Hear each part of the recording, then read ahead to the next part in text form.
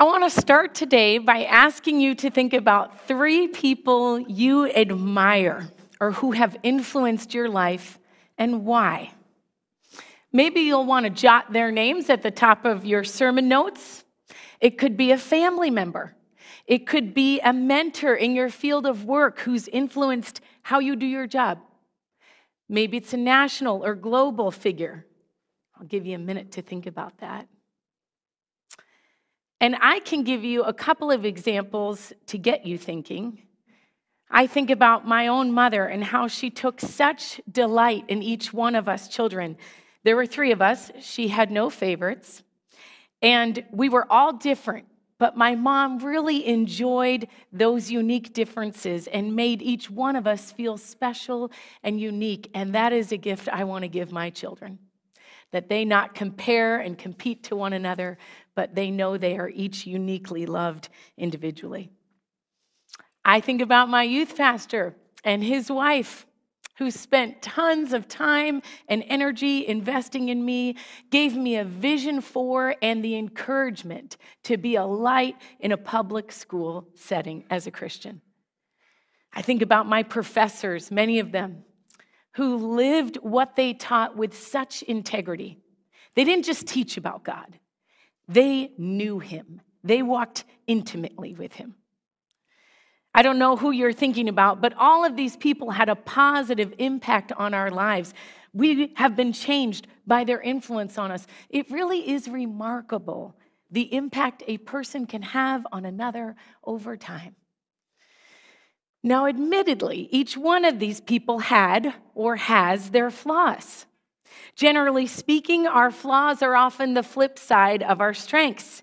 If you're thinking of a public figure, that's one of the reasons why reading biographies is so interesting. We see the person's weaknesses as well as their strengths.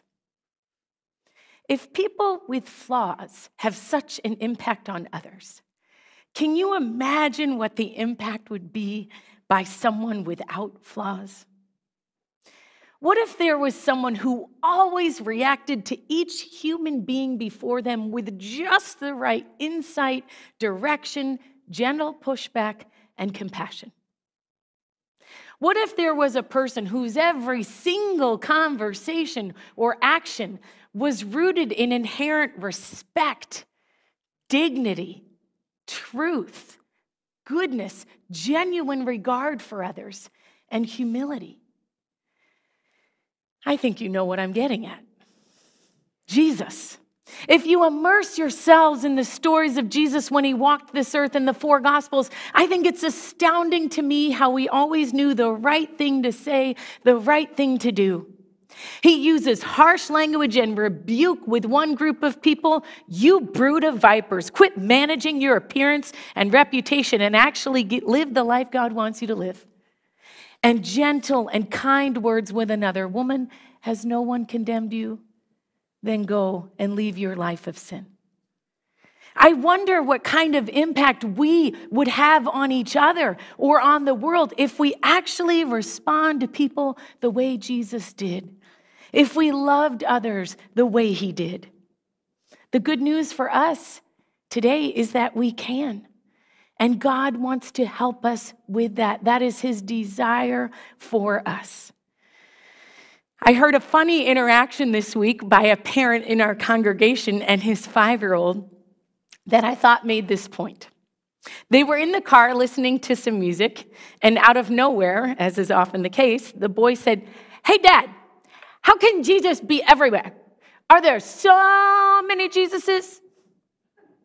The dad went on to explain, well, no, there was really only one Jesus who lived and died, was raised again. But, in a way, he wants to give us his spirit and to help us live like him. And maybe it's because I was thinking about this topic, but when I heard this story, I immediately thought, that is why discipleship matters. Doesn't our world need more Jesuses right now? In our hospitals, in our classrooms, at the office, in the boardroom, at the grocery store. Think about the character traits of Jesus. You can think about the names we were just reminded of at Advent. Don't we need more peace, wise counsel, truth, telling, justice promoting, outsider loving, hypocrisy defying? Doesn't the world need more self-controlled people who also somehow are able to give generously and exuberantly, embracing others? Are there so many Jesuses? No, we have one Lord and Savior. And yes, we are to be like Jesus in the spheres of influence he has put us so that people can see what God is like. That's what we mean by discipleship. That's our topic today as we continue in our series, Church Matters. We're going to look at the importance of the church. We have been looking at the importance of the church, why God created it, what its purposes are. We've been using Acts 2:42-47 as a springboard for these ideas. And I hope those verses are becoming familiar to you now. But verse 2:42, they devoted themselves to the apostles' teaching, alludes to this idea. The early church didn't have an idea that they'd arrived. They were curious, learning, growing. I don't know what preconceptions you have about Christianity, but friends, Christianity is not an end. It is a beginning. The Bible uses the metaphor of new life or born again in John 3. And just as our physical lives, we are born as infants and then we grow up. God's desire is not for people to become Christians, one and done. His desire is for people to become Christ-like. More and more every day may we grow in grace as we grow in age. Ephesians 4:12, Christ gave the church these roles, here it is, to equip God's people for works of service so the body of Christ may be built up until we all reach unity in the faith and in the knowledge of the Son of God and become mature, attaining to the whole measure of the fullness of Christ. In other words, yes, there are to be so many Jesuses in your neighborhood, in your family, at your office, at your school, on the sports team, on Instagram. If that's really the case, the next question is, but is it really possible? Can we actually become people who take on more and more the attributes and character of Jesus? I mean, don't you know how little we're working with here, Amy? I was talking this week with someone and they were referencing a family member who was struggling with addiction and mental health. And he said, yeah, they need a miracle. Yeah, I know the feeling. Sometimes everything in our history and experience says, no, people don't change. But what if the impossible is possible with God? What if miracles can and do happen? What if wounded people can, through the gift of amazing trauma therapists, begin to heal? I mean, do we really believe the Holy Spirit is a healer or not? As we think about discipleship today or being a disciple or follower of Jesus, there are a lot of passages we could use. But today I want to remind us of a story that's likely pretty familiar to you, because I think it's a powerful metaphor or image for how we are to think about God forming Jesus-likeness in us. It's taken from the life of Mary, the mother of Jesus. I'll spend a few minutes looking at two scenes of Mary's life, and then we'll make the connection for us on what this means for us. So, first, Mary as a model disciple. Mary is known by theologians as a prototypical disciple. She is a model for how we are to be followers of Jesus. And I think that's interesting because she doesn't actually have very many words attributed to her in the Bible. Aside from her song in Luke 1, she says only a handful of words in Jesus' 33 years, which makes the few words she says take on special significance. The first and main passage I want us to reflect on is Luke 1, 26-38, where Mary is visited by the angel Gabriel, told she is going to become pregnant and give birth to Jesus. This is probably fresh in your minds since Christmas was just about a month ago. Excerpts of this passage are in the front of your sermon notes, but you'll remember that at this point in her life, Mary isn't married to Jesus. To Joseph. They're only engaged. And the angel tells her, you're going to have a baby. Mary doesn't understand how this is going to happen. She's only a teenager. but she's old enough to know babies don't just suddenly appear in your body. What the angel says is going to occur is impossible by human standards. Verse 34, how will this be since I am a virgin? The angel answered, the Holy Spirit will come on you, and the power of the Most High will overshadow you. Then he gives her a concrete example of how a very unlikely older woman, her relative Elizabeth, has also had a miraculous pregnancy. For nothing is impossible with God. Then these words, which summarize discipleship so well. Number one, if you're following along in your notes, I am the Lord's servant. May it be to me as you have said. Pastor and Professor Darrell Johnson notes that at this point, Mary has three options. She can say to the angel, that's impossible. That kind of thing doesn't happen. No, thank you, not interested. And resist the invitation from God to serve as the human mother to Jesus Christ, who verse 32 says is the Son of the Most High God. Mary doesn't do that. Alternatively, she could respond with frenetic, controlling activity and say, oh, that's a big role. I'll take it from here.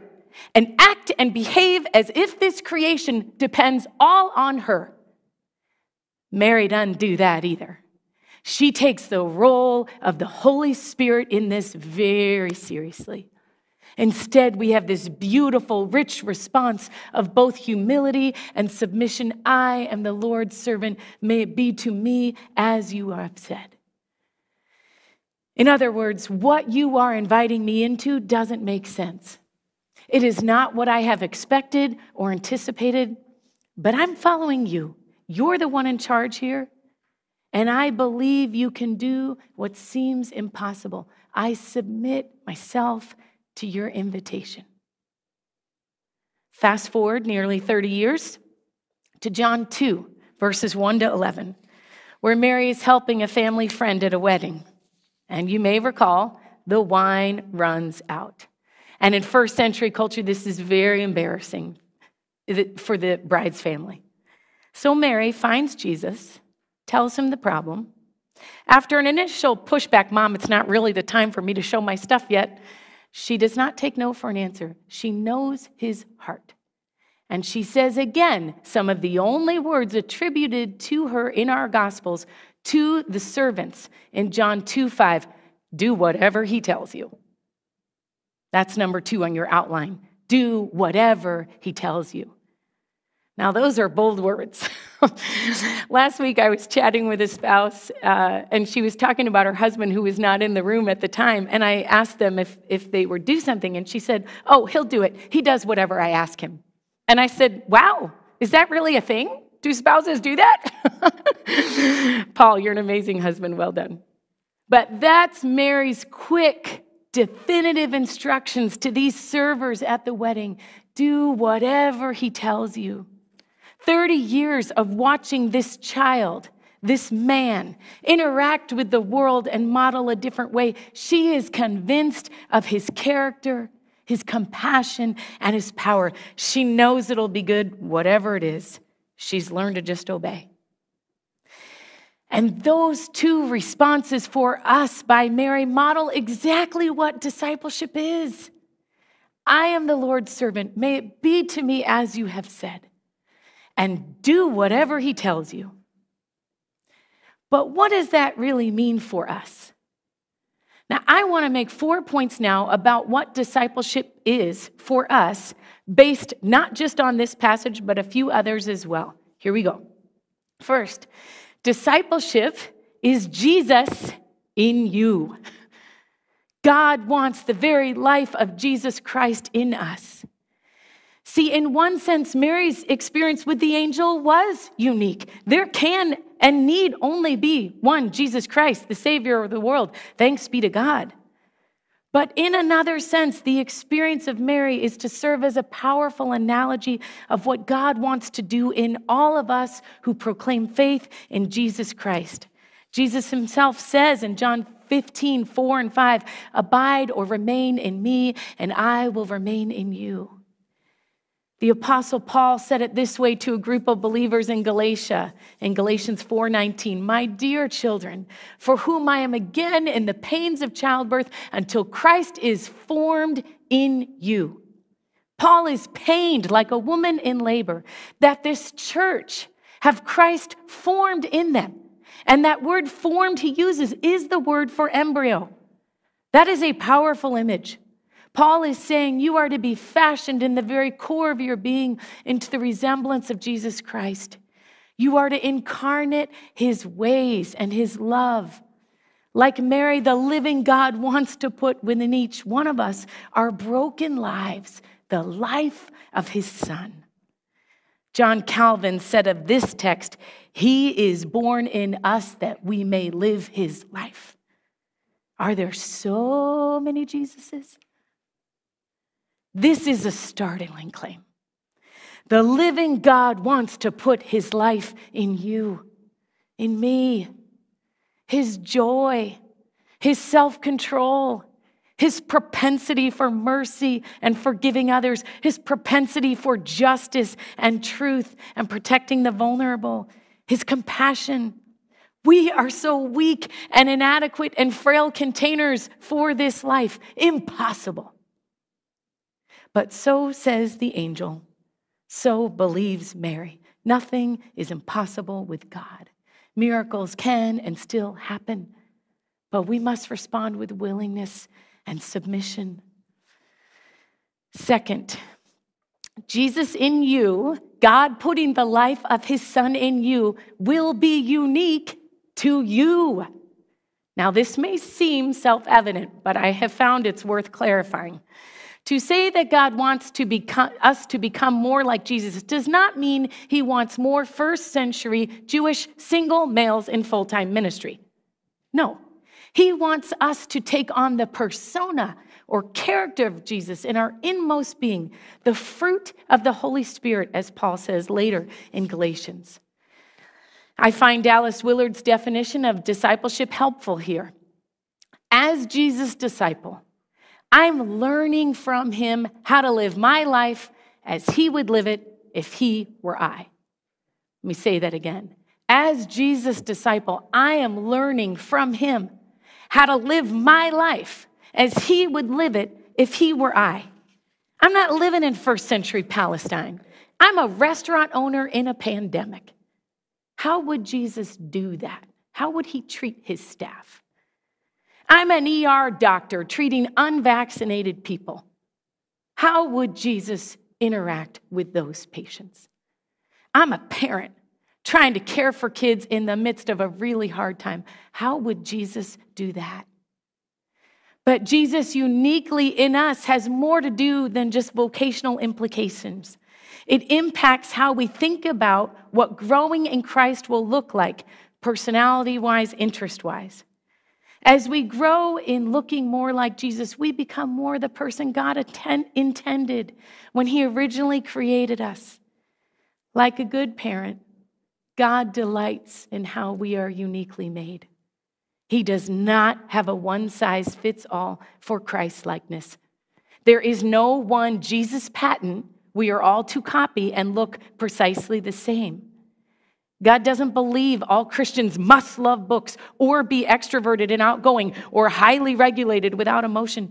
He enjoys the diversity and the creativity. Or as one writer put it, God doesn't want to exchange you.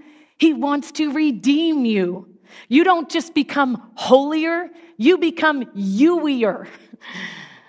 When you and I are growing in Christ-likeness, yes, some of our desires and tendencies will be checked, balanced to be sure, but never in a way that obliterates the unique way in which he has created us to reflect his image. Which means you and I don't need to be frustrated by the confines of our limitations. We need not, like David in Saul's armor, try on a spiritual practice that just doesn't fit this season or stage of life or our personality. At times, we may need to be pushed into trying something new, a new habit or practice the church over 2,000 years has found helpful. but only when it is an invitation from God, not because we are copying someone else. So that's a little about the what of growing in Christ-likeness. What about the how? Number 3 on your outline touches on a few dispositions I see in the Bible that promote growth if we want to be incubators of Christ's life in us. First, listen to God's invitation. Mary would have missed out on Jesus being formed in her if she had not been open and eager to hear God's voice. Now, true, it's easier to hear God's invitation when it's through the audible voice of an angel standing in front of you. Would that it would be for us? But do we actually believe God can and does speak to us and guide us? Would we even want him to? I think too often we're afraid of what he might ask. So we maintain a certain level of noise, ensuring we don't have to contend with his invitation. What if every day this week you asked God this question? Is there anything you want to say to me right now? Anything I need to hear from you about how I've been living or the goals I'm striving for? I'm willing to hear it. I am the Lord's servant after all. A second posture that promotes growth is to believe. It's to say with Mary, I've never seen that happen before. I have no idea how it's going to work, but I'm going to trust that you are leading me and take you at your word. I'm willing to live into the mystery of this. Friends, whenever God is involved, there's mystery, which is why a very important posture is the third. Relinquish control or submit to God's work in your life. As with Mary, the Holy Spirit is the one who creates the life of Christ in us. We cannot make it happen. We are a part. We're a womb or an incubator. And God does not override our will, so we've got to give him permission and opportunity to work. That's the role of the spiritual practices. But we cannot make it happen. We are not in control. And we still do our part. When we actually listen to him and relinquish being in charge, we may find he has something he wants us to do. We may find he has an invitation for us. Will we obey? Will we, like Mary, have the posture of unquestioned obedience? Do whatever he tells you. Isn't that the test of whether we actually believe what a person says? Now, often what God is telling me comes plainly through reading the Bible. Forgive 70 times, 7 times. Or it is more blessed to give than to receive. But sometimes God tells me something I need to hear through another person or in worship. One final posture that promotes growth, letter E, patient endurance. Take the long view. A baby in a womb takes 9 months. We don't put a toddler in a crib and expect to come back the next morning to a 16-year-old. It takes time. That is an absurd and unreasonable thing to expect of that toddler to grow overnight. That's like working out twice at a gym after your New Year's resolution and saying, oh, this isn't working, I'm not becoming stronger, I better stop. Unfortunately, and very counterculturally, this kind of change is a slow grow. And if we do not constantly remind ourselves of that, we will not be prepared for the long haul. We'll get discouraged and languish in our efforts. We must hang in there and trust growth is happening even when we cannot see the changes from day to day. But even when we have these postures in place, we are still prone to discouragement. There's one final point that's critical for us in understanding how we grow in Christ. And it's this last point, number 4. Growth in Christ requires others, requires the church. We were never meant to do this alone. When Paul writes to the Galatians and says, until Christ is formed in you, he's not saying you, Dorothy or Stephanus or Lydia. He's saying you, the church in Galatia. It's plural. In fact, as Rich has said throughout this series, most of the one another's in the Bible are you plural, y'all, you all. When Jesus was asked what the greatest commandment was, he responded, love God, love others.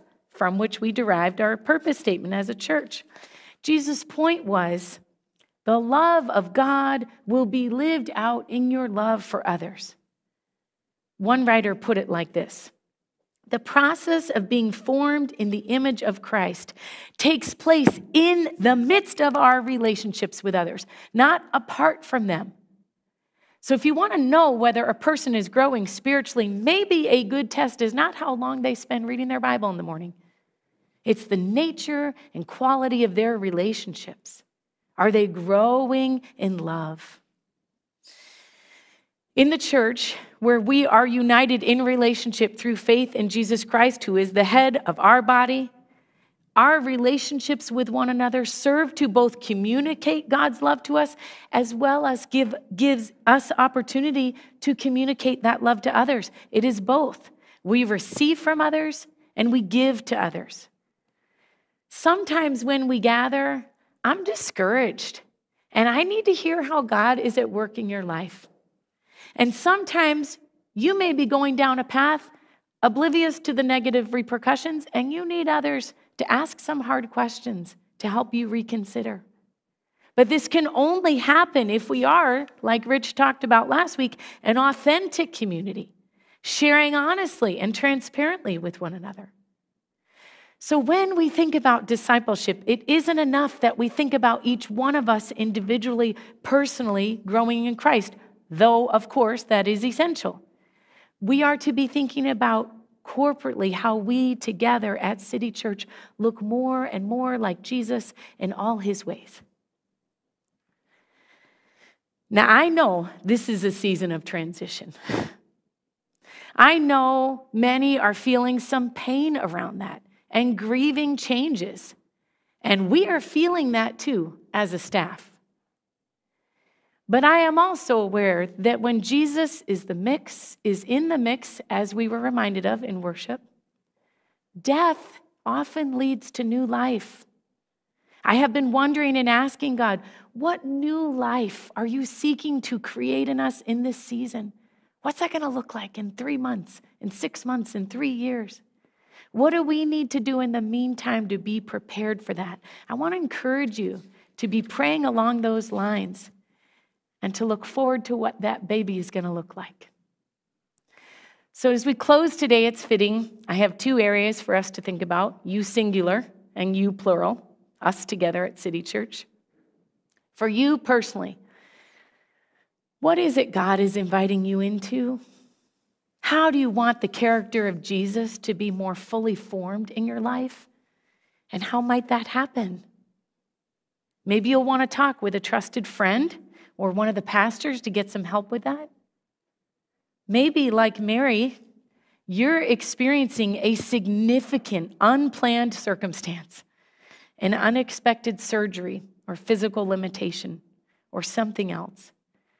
Could you, instead of seeing that as a barrier to your growth, see it as a means by which God wants to help you grow in Christ-likeness?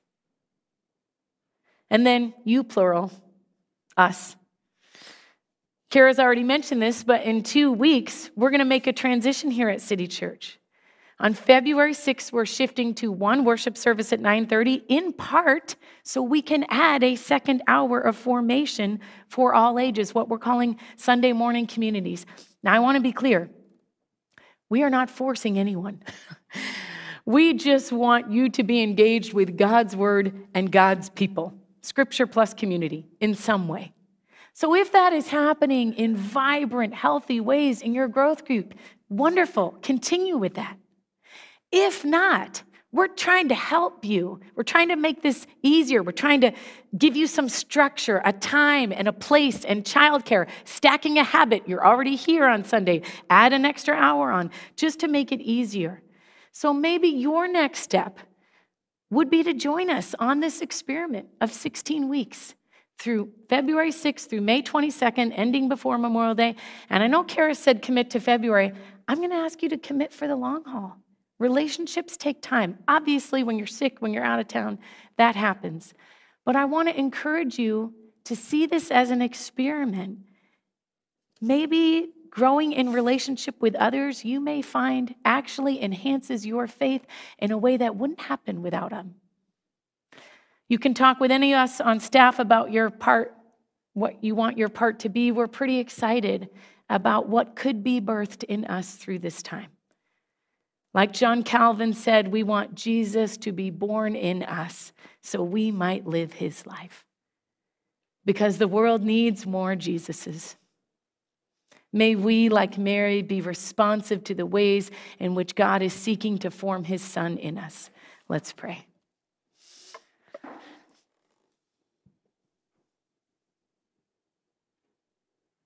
Oh God, we want it to be so. You are the perfect one. You respond always with grace and truth, the perfect measure and balance of both. And we need it, and our world needs it. Would you, Holy Spirit, fashion and form, move among our church as you moved among the waters, as you stirred and overpowered Mary? Would you overpower us again? That we together and individually would be formed into the likeness of your Son for his sake. We pray this would be increasingly more until he comes again. Amen.